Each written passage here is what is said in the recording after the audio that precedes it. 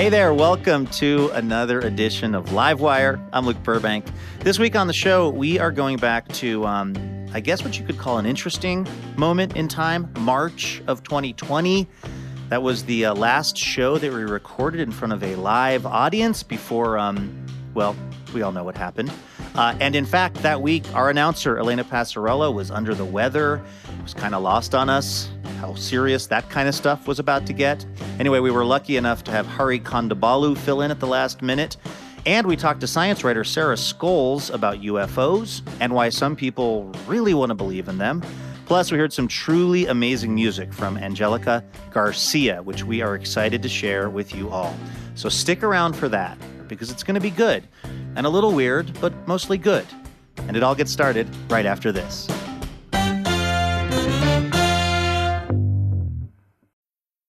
I'm Alex Schwartz. I'm Nomi Fry. I'm Vincent Cunningham, and this is Critics at Large, a New Yorker podcast for the culturally curious. Each week, we're going to talk about a big idea that's showing up across the cultural landscape, and we'll trace it through all the mediums we love. Books, movies, television, music, art. And I always want to talk about celebrity gossip, too. Of course. We hope you'll join us for new episodes each Thursday. Follow Critics at Large today, wherever you get podcasts.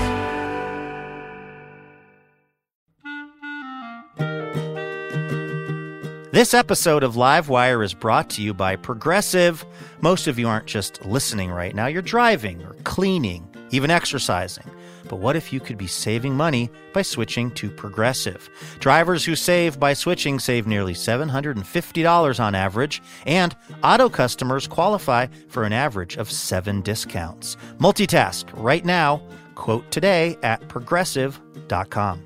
Progressive Casualty Insurance Company and Affiliates. National average 12-month savings of $744 by new customers surveyed who saved with Progressive between June 2022 and May 2023. Potential savings will vary. Discounts not available in all states and situations.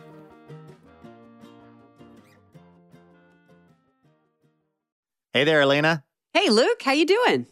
I'm doing well this week. I'm feeling excited to get this little radio show happening. How about you? You ready to do this? I can't wait. Okay. Molly, are we recording this? We are ready to go, Luke. Beautiful. All right, take it away, Elena. From PRX, it's Livewire. This week, comedian Hari Kondabolu, science writer Sarah Scoles, and music from Angelica Garcia. I'm your announcer, Elena Passarello, and now, the host of Livewire, Luke Burbank. Thank you so much, Elena Passarello. Thanks, everyone, for tuning in. We have a great show in store for you this week, albeit a little bit of an unusual one. This was an episode we recorded right before the lockdown, which now feels like a long, long time ago. Anyway, before we get to any of that, it's time for the best news we heard all week. Of course, this is our little reminder at the top of the show. There's good stuff happening out there in the world. Sometimes easy to forget that it's happening. And so, Elena, what is the best news you heard all week? Okay, this may not sound like news because it's like 390-something years old, but it is. Okay. I promise. It's a liberal, kind of a very loose definition of newsworthiness, but I'm here for it. There's been some new developments in the case of Elizabeth Johnson, who was one of the many people who were convicted of witchcraft in those witch trials that, were in, if you've ever read The Crucible. Which could happen for just about any reason. Just if you sneezed wrong, you're probably a witch in those days. If a cat followed you, if you enjoyed rutabagas, whatever. Right. You'd be in real trouble. That's right. Goody Passarello. That's one of my favorite things about The Crucible is that everyone is called Goody. So in the centuries that have followed, a lot of those people who were convicted have been exonerated or they've had the charges clear. Even Elizabeth Johnson's mother was one of those people. But for some reason, Elizabeth Johnson never got the clearance. And when this class at North Andover Middle School found that out, they turned it into this civics lesson. A teacher named Carrie LaPierre ran through all of the red tape and the proliferism and all the forms and things that you would have to do to get a person pardoned. And they took it all the way to Massachusetts State Senator Diana DiZoglio, who has introduced legislation to clear Goody Johnson's name. Wow. I know. Great use of educational time, don't you think? This is a very good lesson for these school kids because it's like an injustice, however long ago, is still worth righting, right? Yeah. Go Goody Johnson. Yeah, good on you, Goody. The best news I saw all week actually comes out of Alabama, which has been kind of struggling with good news right now, in that Alabama is one of the lowest vaccinated states in the country, but not if Dorothy Oliver has anything to do with it. The town that she lives in, Panola, Alabama, is it's like 30 or 40 miles away from the nearest vaccination center. Whoa.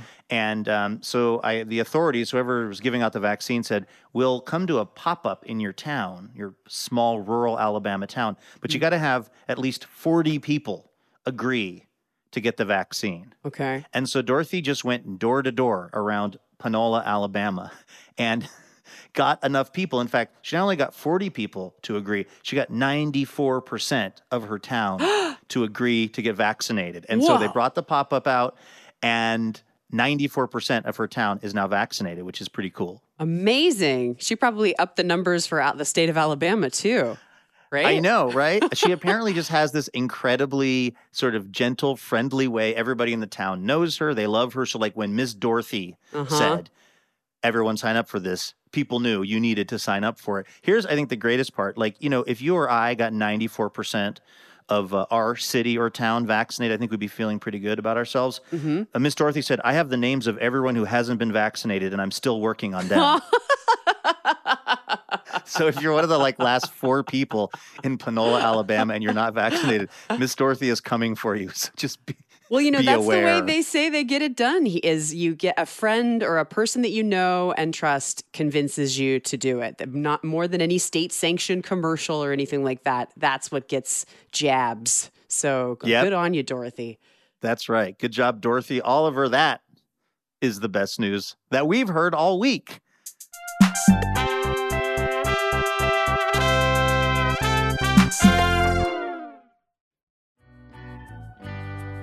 This is Livewire from PRX. Okay, we are about to dive into an episode of the show that we originally recorded right before lockdown. And our friend Hari Kondabolu, the comedian and writer, was actually filling in for you, Elena, because you were sick. And at the time we just thought, well, you know, maybe Elena's trying to take a little PTO, take the day off.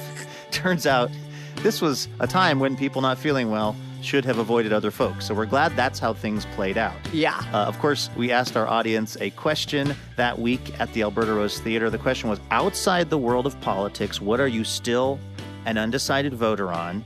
And we had the audience answering those questions, and I started off giving my answer. Again, this was at the Alberta Rose Theater in Portland, recorded in March of last year. The thing I'm undecided on is if we should really wash our legs in the shower or not. How else would they get clean?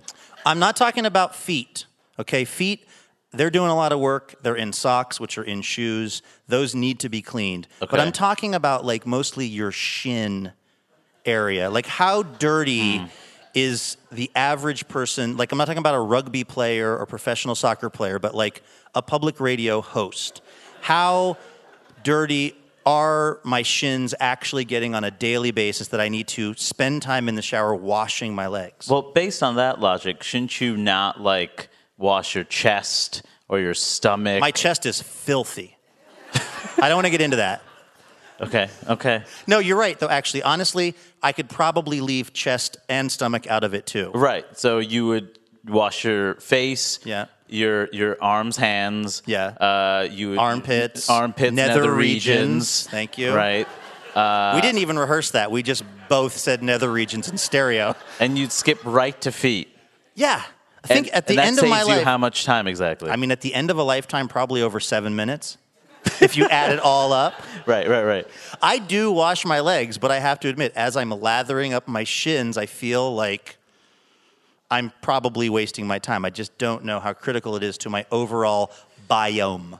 Okay, here's the thing. So you're washing your body, right? You're getting the filth off. Yes. Some of that filth is gonna drip down onto your legs and your shins. Gosh. So at the bare minimum, you have to clean off the filth that was recently added. That's migrated from the other parts of my body. Yes. Wow. Okay. That's a really good point, actually. Yeah. I'm so glad you're here, Hari. What about you? What's something that you're sort of an undecided voter on outside of politics? I think it's making the bed. I feel really, because on one hand, I understand when you make the bed, there's a feeling of, okay, it's a new day. Mm-hmm. Some people say it's good for your state of mind to see things in order. But to me, it's a worthless activity because we know it's going to happen again. Like, by the end of the night, I'm a comedian, so it's like maybe an hour later, it's going to... That's your schedule? It's wake up for 2 hours, nap for an hour, wake up for 2 hours, nap, yeah. So it's like building a sand castle right near the water. Like, it's going to happen. It's going to be undone in moments. I have to admit, I'm a big bed maker because there are certain days when it's the one accomplishment that I achieve. Like, I put a lot of very doable things on my to-do list. Right. Like brush, check. Yes. Honestly, it'll be like, go outside. Right. Look around. Okay, did it. Right. And I mean, there are days when making the bed, I'll walk into the bedroom and I'll see the bed's made and I'll be like, well, we got that going for us, burbs. Do you know why the people aren't laughing right now? Because they have real jobs. Yeah. So they're like, oh, that's neat. So there are just some days you think waking up is the accomplishment. Okay. What are these hardworking audience members here at the Alberta Rose Theatre saying about the things that they're undecided on, Hari? Well, Neil is undecided whether Genesis reuniting without Peter Gabriel is a good idea. I'm surprised there are undecided voters on that. That seems like an automatic no. Yeah, I mean... Do they still have Phil Collins, though? No, Phil, it doesn't matter if Peter Gabriel's in the band right now. He hasn't been in the band in a really long time. Also, if you listen to early Genesis, there's 4 nerds in this audience that like it, and the rest... Exactly. I know Portland. They just wooed weekly. Yeah, that's passive aggression. But nobody cares about Peter Gabriel's Genesis. I didn't even know Peter Gabriel was in Genesis until a few years ago because all the hits came with Phil Collins. The fact I know anything about this band tells you that I've studied middle-class white people for quite some time. Because I'm talking about Genesis. Okay. What else are the audience members still undecided on? Well, Laura's undecided about food expiration dates. Are they real or not? They're not real. I don't think they're real. They're not real. You're telling me that, like, if there's no mold in a bunch of strawberries, but it's past due, well, clearly, I can't trust my eyes. I need to trust the government. I do a lot of testing of how bulgy the container is. Like, if it's tight like a drum. Yeah. Throw that out. Food expiration dates, they're super careful about it because they don't want to get sued and stuff. There's no upside. In fact, there's an incentive for them to tell you it's bad. Right. Soon, because then you have to buy more. Like, somebody on Twitter wrote about how about every 2 weeks they go buy one of those bags of salad, so then they can throw out the unopened bag of salad that was in the refrigerator and replace it with a new bag of salad. Just to avoid actually getting the lettuce and breaking it off and chopping into pieces. Yeah. You don't buy those bags of lettuce in New York where you live? I do, but I'm trying to show some kind of moral high ground here that I don't actually have. Yeah, okay. I appreciate that. One more. What is the audience undecided on? Well, Sarah's undecided if farts are funny. Farts are funny. Yeah. They're very funny. We can pretend that, like, if I farted right now, some people would laugh and be kind of nervous and feel kind of weird. But if it was like the 3 of us and we were friends in a room and one of us farted, we're laughing. Yeah. How hilarious. A sound came out of our butt. Who would have expected that? Look at that. We're pretending we're not animals, and then, I'm an animal. Hari, you are the perfect person to be here with us this week. as has already been demonstrated. But in case people are slightly unfamiliar with your body of work, you have this great Netflix special that's streaming right now. It's called Warn Your Relatives. You were named one of Variety's top 10 comics to watch. You were Not just comics to listen to. No, but to watch. Yeah.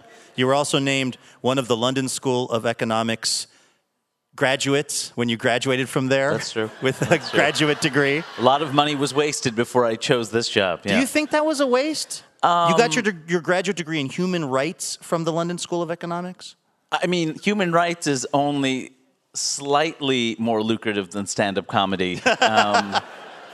I mean, it's not a waste in terms of I feel like I grew a lot getting that degree. I learned a lot about the world, and I met a lot of incredible people who were my classmates but also served as my teachers. But if I was my parents, yes, it's a waste. Yes, it was a waste. Yeah. Yeah.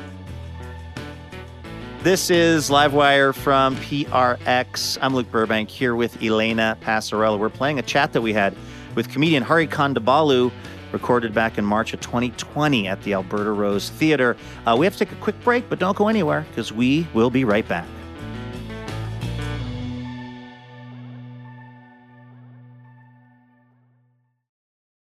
Vacations, weddings, birthdays, and reunions. Oh my, there's so much going on. Get the most out of your spring plans by stocking up on pre-alcohol now. ZBiotics Pre-Alcohol Probiotic Drink is the world's first genetically engineered probiotic. It was invented by PhD scientists to tackle rough mornings after drinking. Here's how it works. When you drink, alcohol gets converted into a toxic byproduct in the gut. It's this byproduct, not dehydration, that's to blame for your rough next day. ZBiotics produces an enzyme to break this byproduct down. Just remember to make ZBiotics your first drink of the night, drink responsibly, and you'll feel your best tomorrow. Go to zbiotics.com/livewire to get 15% off your first order when you use Livewire at checkout. ZBiotics is backed with 100% money-back guarantee, so if you're unsatisfied for any reason, they'll refund your money, no questions asked. Remember to head to zbiotics.com/livewire and use the code LIVEWIRE at checkout for 15% off. Thank you to ZBiotics for sponsoring this episode and our good times. Welcome back to Livewire from PRX. I'm Luke Burbank here with Elena Passarello. Okay, let's get back to our conversation with the comedian Hari Kondabolu. This was recorded back in March. Hari was actually out on tour and was filling in for Elena, who was a little under the weather that week. Take a listen. Do you like touring? Do you like being on the road? Is it fun? I love stand-up comedy enough where I'm okay getting on planes constantly. I really don't like touring. I mean, initially it was really nice to stay at different fancy hotels, and then you realize, a Hampton Inn is as good as anything else. You know what I mean? And then if you're going to step over a USA Today, right, might as well be at a Hampton Inn. I also, I have, Delta Diamond status, which makes me feel really good. And then I realize I have that because I missed birthdays and weddings and important times with my friends and family. But I get to board the plane first. I get orange juice in a real glass. Yeah. Stuff like that. What about all of the different venues when you're on the road? Can you tell kind of right when you walk into a space or maybe when you see the crowd? Is there an initial moment where you realize this is going to be a good night or not a great night? No, it's one of those things where I think all comics like size up the audience, and it's weird because I so much of my stand-up is about racism and not prejudging people. But as soon as the audience walks in, I'm like, what are these camouflage people doing here with those camo pants? I don't like that backwards hat. Oh, that backward! Oh man, that dude with the polo shirt with the collar up, he looks like a bully. Yeah. You're immediately sizing up the crowd. Have you, because you've been performing for a long time, have you learned a strategy for not letting that get into your head when you're performing? Because you could be somewhere, I don't want to make any judgments based on a region, but you could be in a part of the country where the content of a lot of your material could maybe not go over great. Well, I've noticed that the content of my material doesn't go overweight in many different regions of the country. You can bomb almost anywhere. I can bomb anywhere, in fact. That's versatility. Yeah, no. Five-tool Kondabalu, they call you. I mean, I think that a good comic does their best to make the audience laugh, even if the audience isn't digging their material. So, I'll just go off script and I'll talk about what's happening in the room and try to win the crowd over. And I think that if there's ideas that I share that people aren't into, you're more likely to humor a friend who has ideas you might not like than a stranger yelling at you. And I feel like if I can win the crowd over, I can usually find a way to make the show work. And if not, I just think about the check. Midway through, I look at the clock and I'm like, 25 more minutes and I get my check.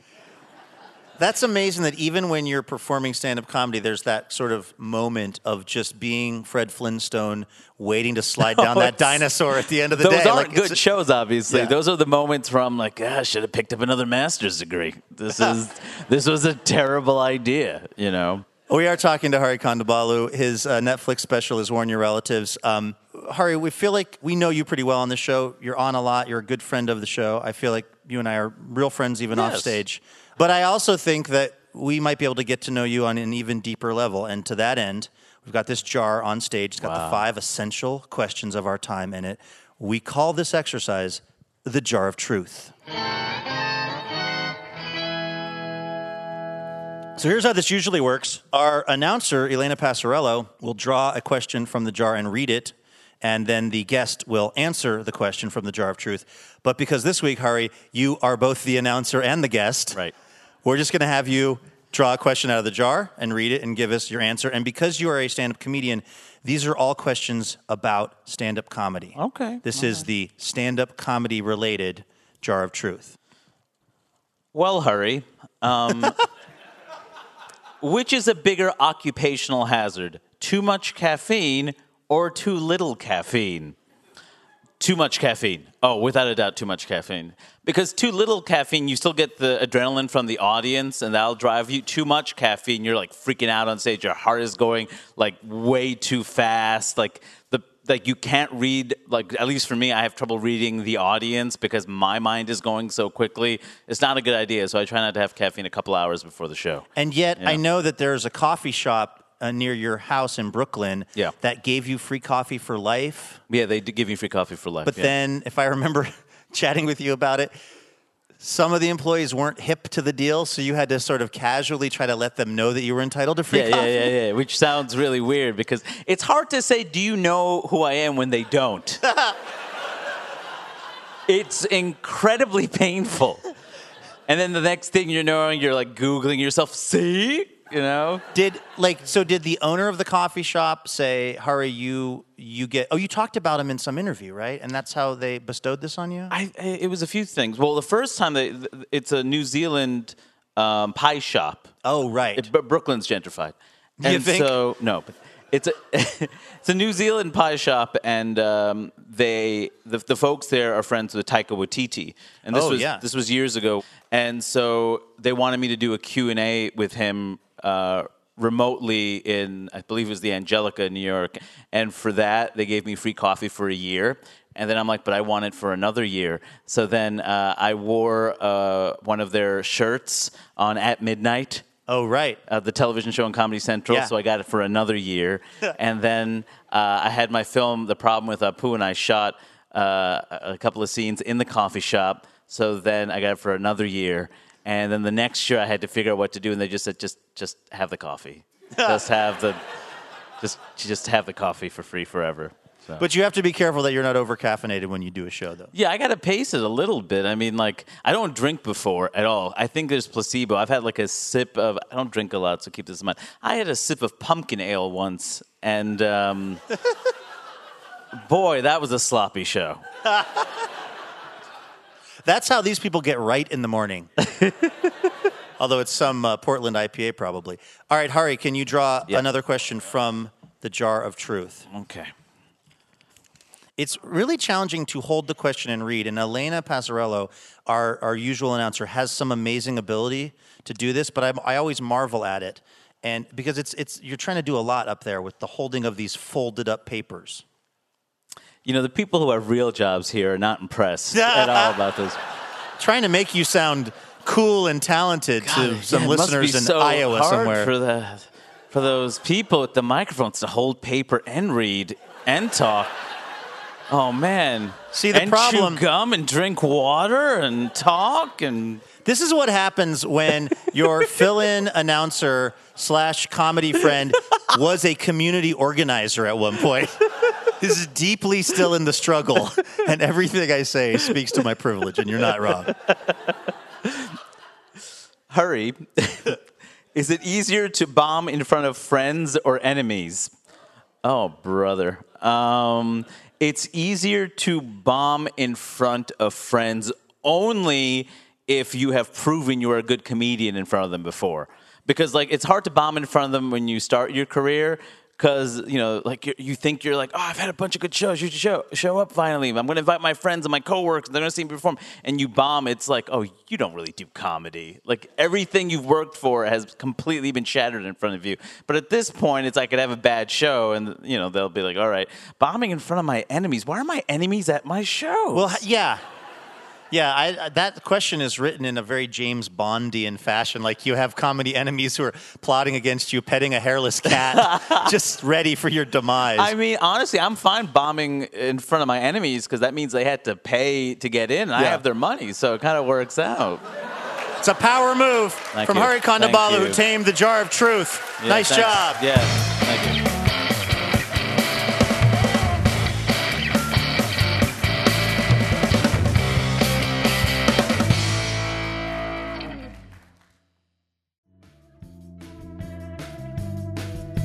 That was Hari Kondabolu here on Livewire, recorded back in March of last year. You can still catch Hari's Netflix special, Warn Your Relatives, which is out right now, or his documentary, The Problem with Apu, which is now on HBO Max. Or you can just keep listening to Livewire because Hari is going to pop back up throughout this hour of the show. So stick around for that. This is Livewire from PRX.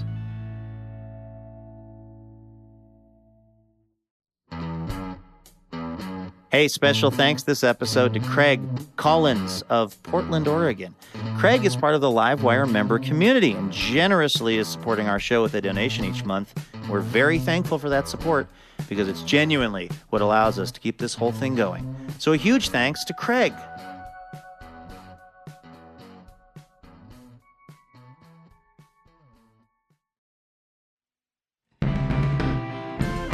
This is Livewire. I'm Luke Burbank here with Elena Passarello. We're playing some selections from an episode that we recorded back in March of 2020. Now, this was the last show that we taped in front of a live audience. And during that show, we talked to a science journalist named Sarah Scholes. She used to work at the National Radio Astronomy Observatory, which is where she got super interested in UFOs. But maybe more to the point, interested in the people who are desperate to believe in extraterrestrial life. So she wrote a book about it. It's called They Are Already Here, UFO Culture and Why We See Saucers. Take a listen to this. It's our chat recorded at the Alberta Rose Theatre back in March of 2020.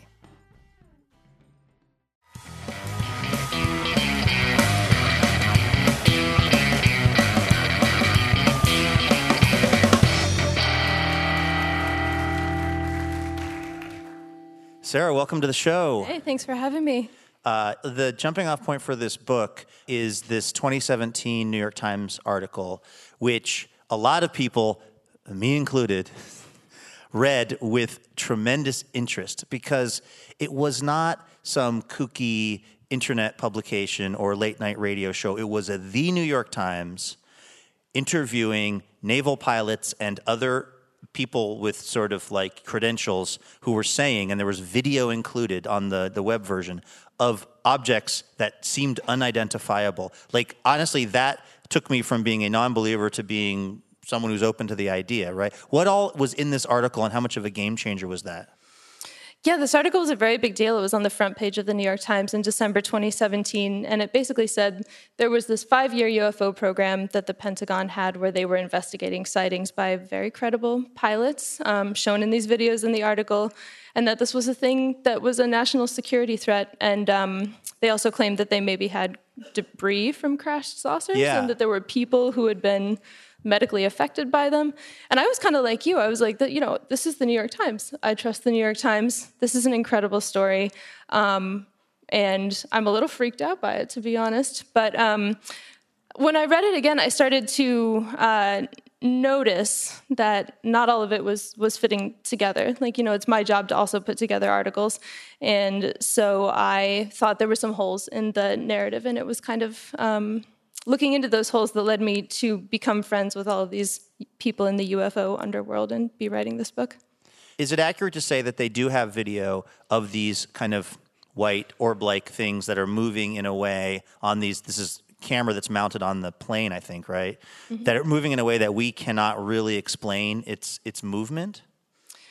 Yeah, well, I'm not a fighter pilot, so I can't say for sure. But the Navy has said that the objects in the videos are what they call UAP, unidentified aerial phenomena.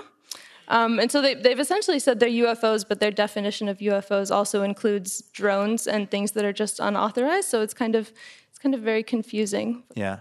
You went to something early in the book called the UFO Congress. What goes on at the UFO Congress? Alien politics, lots of, passive I think that was like Star Wars 9, things. Right? When it got very boring.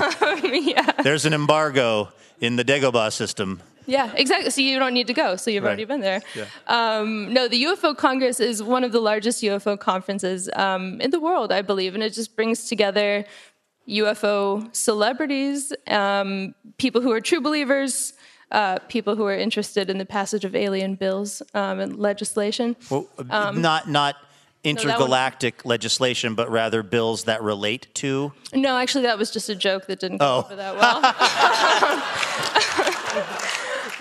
I'm just telling you that New York Times article really did a number on my brain, Sarah. I'd believe anything. I mean, I think they're taking session abstracts if you want to propose something for the Congress next year. Who counts as a UFO celebrity? Alf? Oh, I mean, yeah. Alf is his government name. His real name is Gordon Shumway.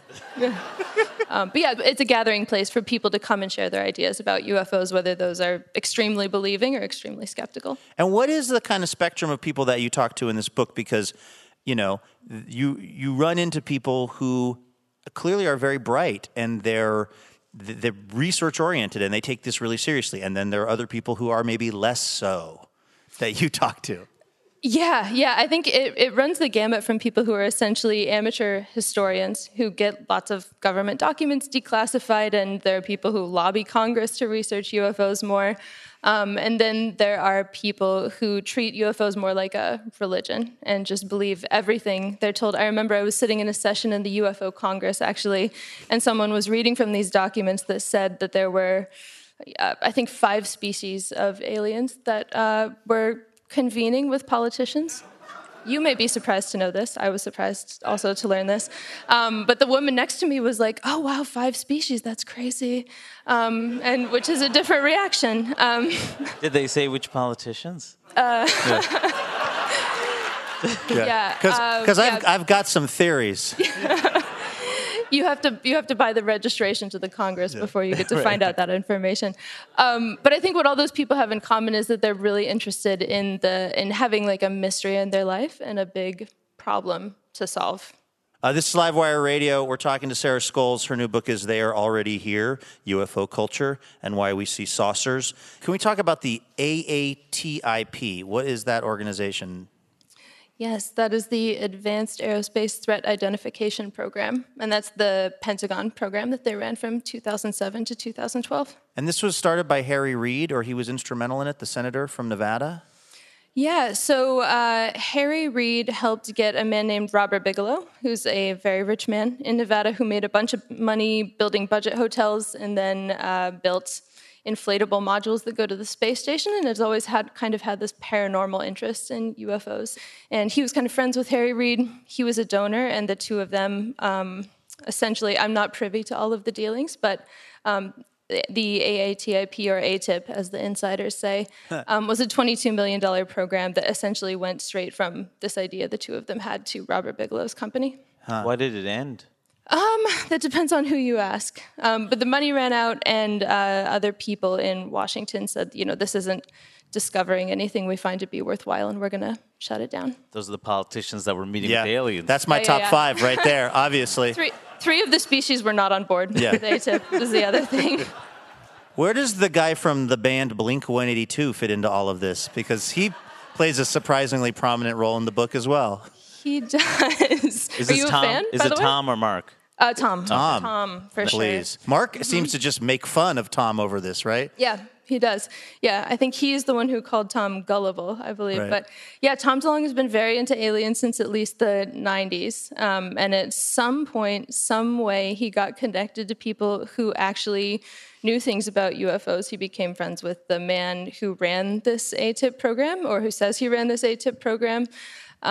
He became friends with people who used to be high-level intelligence officials, and he kind of brought them all together into this company called To the Stars Academy that now says it's a UFO research company and is going to reverse engineer a spacecraft, which, I mean, best of luck, right? I mean, we're talking to Sarah Scoles. Her new book is They Are Already Here. Now, one of the things I actually like about the book, and I say this as a person who listens to a lot of late-night AM talk radio, which is just sort of interested in these topics, is what I like about this book, Sarah, is that you're a science writer and you really are not interviewing these people to make fun of them. You're really trying to understand their experience and explain why it is that they feel the way that they feel. But how do you do that? Like, how do you maintain a kind of scientific rigor when you are talking to people that may or may not be connected to reality?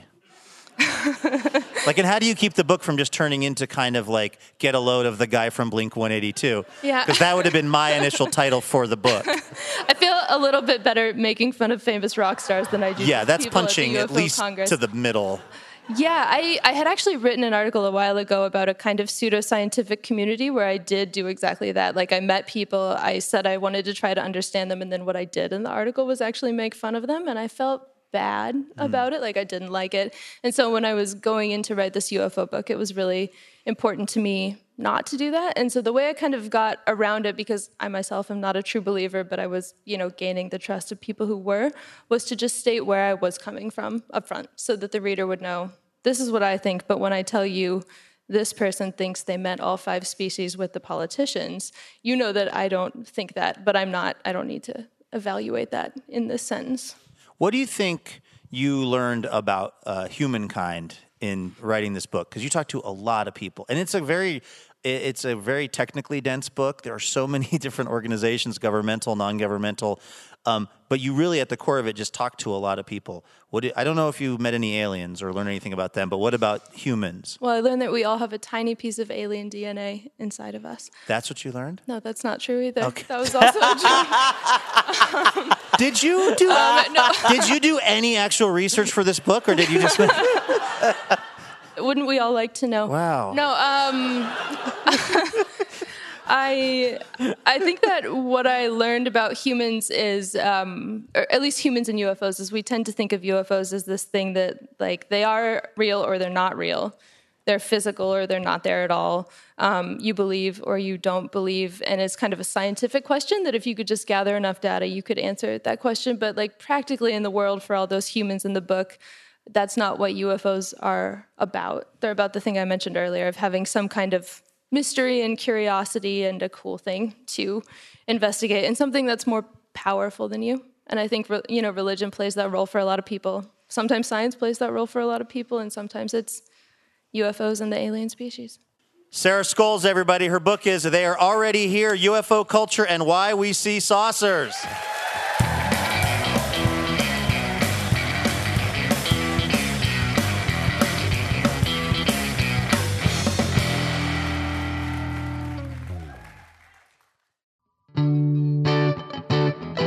That was science journalist Sarah Scoles here on Livewire. Her book is They Are Already Here, UFO Culture and Why We See Saucers. A little update from Sarah. She is working on a new book. It is a portrait of the modern nuclear science and weapons complex. It's called Mass Defect, Life in the New Nuclear Age. So keep your eyes out for that. You are listening to Livewire. We are playing parts of a show that we recorded back in March 2020 at the Alberta Rose Theatre right before things got very locked down. Hari Kondabolu was helping out as our announcer that week. And like we like to do each week, we of course asked the audience at the Alberta Rose a question. We asked them, outside the world of politics, what are you still an undecided voter on? Let's go back to the theater now and hear some of those responses, helped out by Hari Kondabolu. Hari, what are you seeing? Archie says that he's undecided about working professionally. Yeah, I feel you. I feel you on that. The key is to get a job that involves just a slight amount of work, like answering a few emails, putting up a few Instagram or Twitter posts, and then, doing maybe a show a week. And then, like, scamming your friends into flying you all the way to Portland to guest host a radio show. But you already have that job. Oh, yeah, I guess I'm the only one who can get away with it. What else? What are people saying their personal juries are out on? Well, Kirk is undecided whether long, continuous spray or short, hard bursts when I use our bidet. I'm undecided on Kirk. You have a bidet? Oh, my God. Who has a bidet? Are you saying you don't? Who has a bidet? I have a bidet. You have a bidet? Yeah. Man, I live in a studio apartment in New York. Bidet? In fairness, it was like $8. I bought it online. You hook it up to the existing water that's coming into your bathroom. Right. That's going towards the toilet. So the water is very cold, and the direction of the spray. I'm not Kurt, for the record, even though I could see how you would think I had submitted that. I had a friend who had a very fancy one of these set up at their house. It was like heated. There was a fan. But that, it turns out, is about $700 or something. Oh, my God. I didn't want to spend that much. So I went with $6, and I got my money's worth. Because now one of the toilets in my house is unusable. Oh, my God. Because there's this weird apparatus on there that is terrifying. Any other interesting submissions from the audience, Hari? Yes. Benny is undecided about online dating. About whether it should exist or whether I feel like it's maybe not going well for Benny. Yeah, I mean, online dating is a terrible thing. It's how half of this audience met, Hari. It seems like a really weird place to start. I will say that I find it an interesting thing because it would appear, like my friends that do online dating, there's sort of a vending machine of humans. Yeah. Well, I come from a culture where it was like, who's still at this bar at this hour? Right. And do they find me repellent? Right. As opposed to like online dating, it's like, oh, that was a really good date. I really enjoyed that person's company. But maybe there's somebody better in this phone. How did you meet your girlfriend? That's irrelevant. That is irrelevant, Luke. This isn't about me. It's about society. Fair. I'm worried about the American people. Yes. Facebook. But that's not a dating app. Yeah. That was Hari Kondabolu reading audience cards for us at the Alberta Rose Theatre back in March of 2020. This right here, this is Livewire from PRX. And we got to take a quick break. But don't go anywhere. When we come back, we've got a song from Angelica Garcia. Stay with us.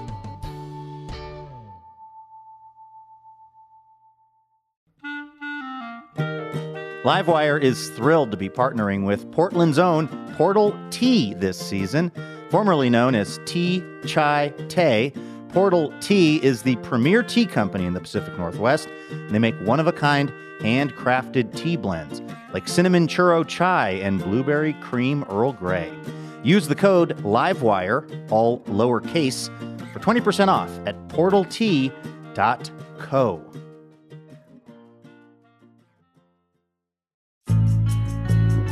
Welcome back to Livewire. I'm Luke Burbank here with Elena Passarello. All right, our musical guest this hour, Angelica Garcia, grew up in L.A.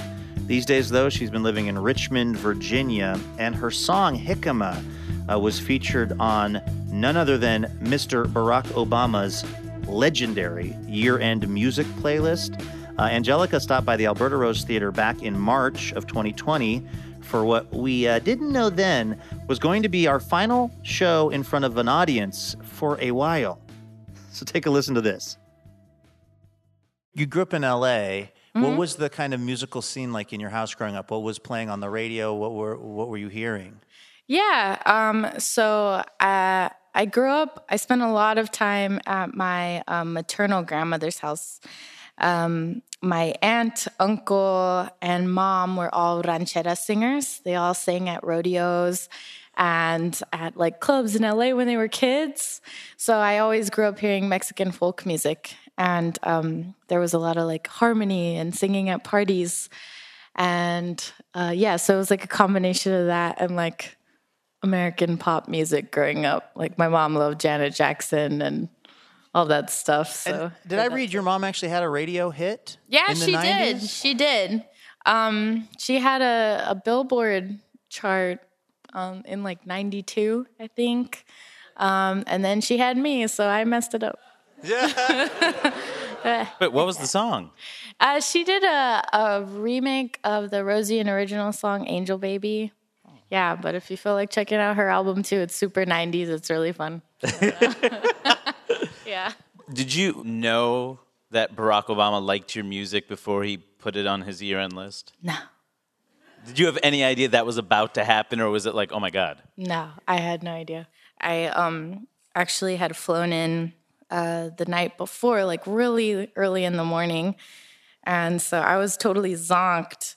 And I woke up like probably looking like a troll. And I just had all these like text messages coming in. And I was like, what's going on? And people were like, I'm crying. And I was like, oh God, who died? What happened? and it was like, oh, Barack Obama, that's crazy. So of course, like after that, the next few days, me and my friends were taking turns like impersonating his voice, trying to say Jicama. Because the song that he put on his list is Jicama? Yeah, it's Jicama. Yeah. It was pretty funny. Yeah. Can you imagine him listening to it, like actually listening to it? Well, we were laughing about that because I was like, is he like at the gym, like listening to this? I don't know. And then I was honestly more nervous. Like, I was like, oh my God, Michelle, what if she heard it? Oh my God. Yeah. I love that so much. Really cool. You went to this very well-regarded performing arts high school in Los Angeles. Mm-hmm. I don't know if you like this comparison or not, but people kind of think of it as like Fame, the LA version. I heard that. What was that like to be in that high school environment for you? It was really crazy. So I didn't even know about this school. And then my stepdad was the one that was like, hey, you love to sing. You should audition to do this. And it was great. I had a lot of teachers in my family, but it wasn't like formal theory or like classical training. It was more like a home style training. And so it was really life-changing for me to get to go and study jazz and to study opera. And even though that's not necessarily what I'm doing or what I'm playing, I feel like it affects my technique and how I approach music in general. And so I'm grateful for that. All right. This is Angelica Garcia on Livewire.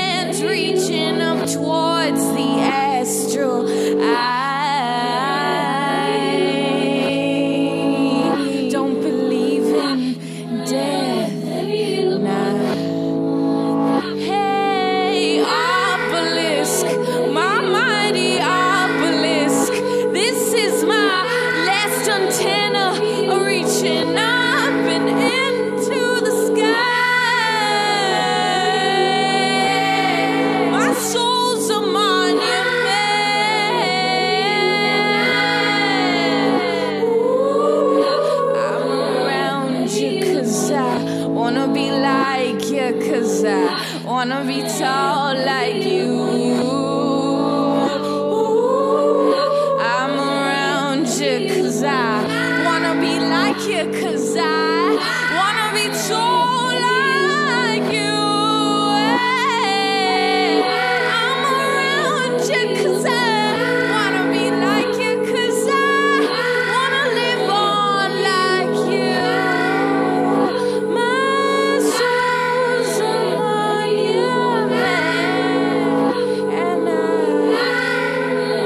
don't believe in death. Obelisk, this is my obelisk. This is my obelisk. This is my obelisk. This is my obelisk. This is my obelisk. This is mine. Reaching up and into the sky.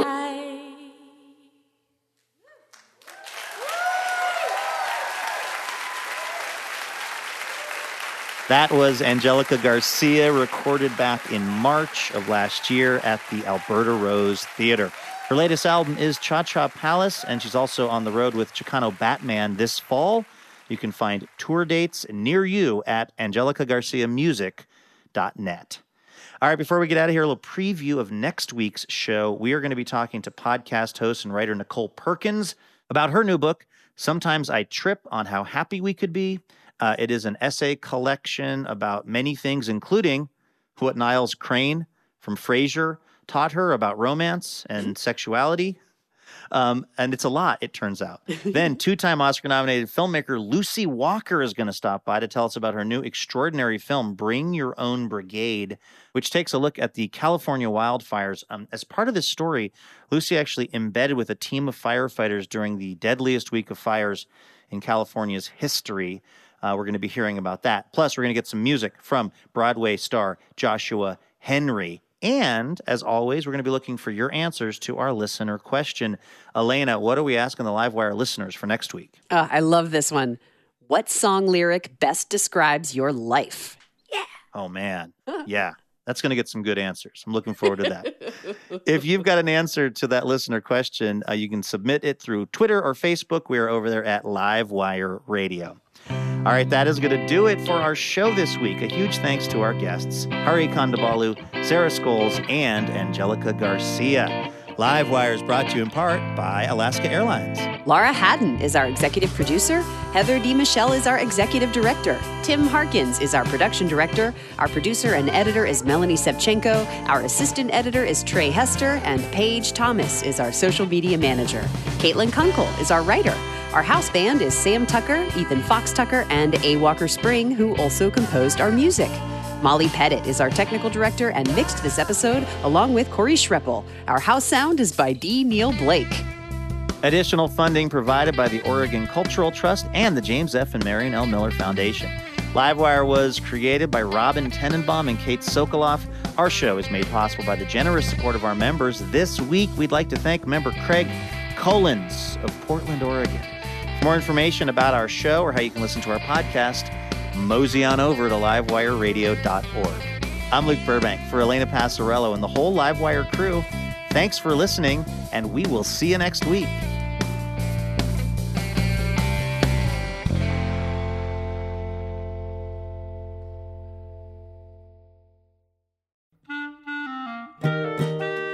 Dear Livewire, when we first met, I was really shy. I had no idea we'd spend so much time together or that you'd be one to fill my heart with joy and make me want to be a better person. Oh, I'm sorry, I didn't know you were here. I was busy reading a review from one of our many rapturously smitten listeners. Oh, wait, actually, no, sorry. This is from Elena. Anyway, the point is, it would be really helpful if you wanted to leave us a review. Feel free to say really nice things about us, and we'll even read them now and then on the show. So you might hear your review of Livewire read on the program itself. Reviews help other people hear about the show, and then we can keep doing this for a long, long time because we love having this job. Thank you so much if you've left a review, and if you're about to leave a review, you can go ahead and do it right where you get the podcast.